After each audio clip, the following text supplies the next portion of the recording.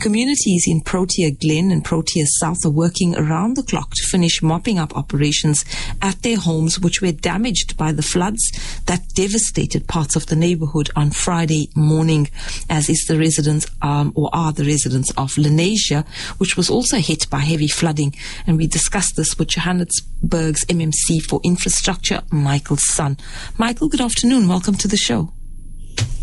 Hi, good afternoon, Anissa, and thank you very much for having me. Always a pleasure. So, have you been able to make some headway since the rains let up a little over the past 2 days? Certainly. So in terms of our department of EISD, where we oversee City Power, Johannesburg Water, and Pick It Up, we were focusing on resolving a lot of the power outages as a result of the rain and the floods. Some of the very badly affected area includes Lenasia, where the entire neighborhood was flooded. And of course, Roodepoort is particularly bad. But we've certainly made a lot of progress there. We are seeing restoration, but unfortunately, we are still seeing some of the outages that needs to be attended to. But we are confident that by the close of tonight and tomorrow morning, that we will even make more progress. All right. So looking, we've gone through the floods here in Durban a few months back. What does the damage to the infrastructure look like? This is something that we don't really experience in the city of Johannesburg. We have rain. There are the floods, but this kind of amount of water that's not going down, it's really unprecedented. Torrential rain is causing tremendous amounts of damage to our infrastructure. I tell you that our infrastructure is very old. You'll probably know, but some of the listeners may not know how old our infrastructure really is.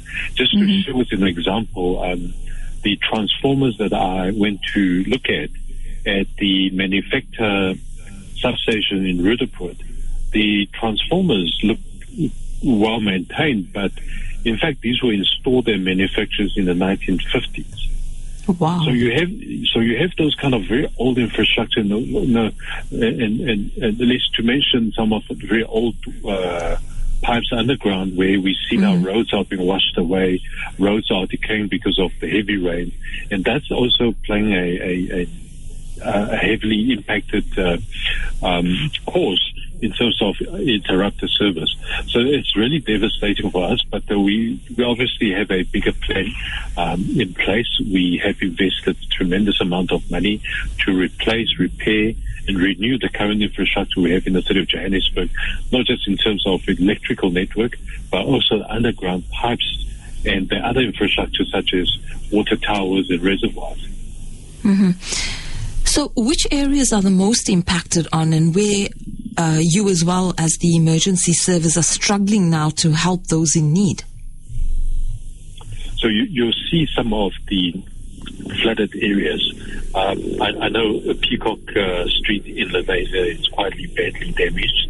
Our colleagues at the disaster management and EMS, emergency management services, they, in fact, when the floods were happening, they had to rescue people out of trees because they were washed away in their cars. We do a bit more of the restoration work. I can give you some of the places that are badly impacted. As I mentioned earlier, Roodepoort, Florida, and all these other places. Randburg, it's also badly impacted.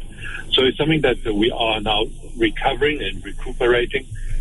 We are asking our residents to please be patient with us. Some of these things do take time to repair, but we certainly are getting there slowly every day. And the progress that we are now able to make is that we started with over 4,000 calls. So the calls are still coming in, but as a holistic picture in terms of repairs and restoration, we are definitely seeing a lot of progress. Oh, that's good to hear. So were you able to set up maybe temporary shelters for those people who have been forced to leave their homes? I believe so. Our colleagues at the disaster management, they were able to provide temporary emergency accommodation. And of course, this is done also with the assistance with community organizations. A lot of the good people are coming forward to bring resources, donations. They are providing help. So we are very lucky as Joburgers. We are resilient. Many residents and community organizations always come to the fore and say, where can I assist? Where can I bring the supplies? So we are very grateful and certainly very happy that in a situation such as this, that there are always good people from the communities coming to assist us.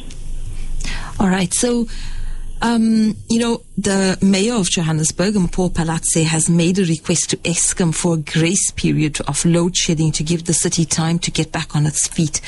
What has come of this request? So Eskom has really come forward. They've given us assistance. They've given us indications. So City Power is now working very closely with Eskom to resolve the issue. So the political request was made by the mayor, and we certainly are appreciative and grateful for Eskom to consider. But we understand it's a national issue. Load shedding is not just Johannesburg, but it's across the country. So many other areas are also badly impacted. But we certainly are very grateful for Eskom to work with us on that aspect. And then, is there a possibility that the situation will further deteriorate, especially as we're seeing that more rain has been forecast, or has the rain stopped at all?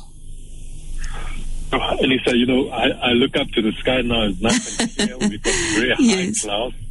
But, the weather is something that we can't predict. As much as we rely on the weather service, the rain has been predicted for the whole week. So we'll see how it goes. But it really plays havoc on our repair work. And unfortunately, a lot of the waterways are still being flooded. And that will only make things worse if the rain keeps on falling. But then again, if I look at other parts of the country, not just Joburg, it's other areas of the city, or in fact of the province and of the country. So we are holding thumbs. We are praying for our residents to say that the situation don't get worse. But we are indeed prepared. If things should deteriorate, we do have a backup plan to ensure that our residents are being attended to. All right.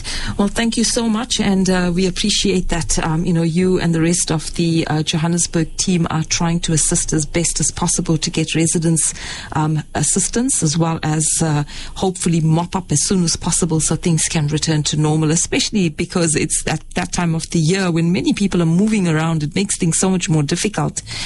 So, yeah, it's good to see that things are getting done, and all the best over the festive season for you. Great. Thank you very much. Pleasure. Bye-bye. And that was Michael Sun, the Johannesburg MMC for Infrastructure, talking to us about the mop-up operations that are being carried out across Johannesburg after the flooding from the unprecedented rainfall that has hit the city.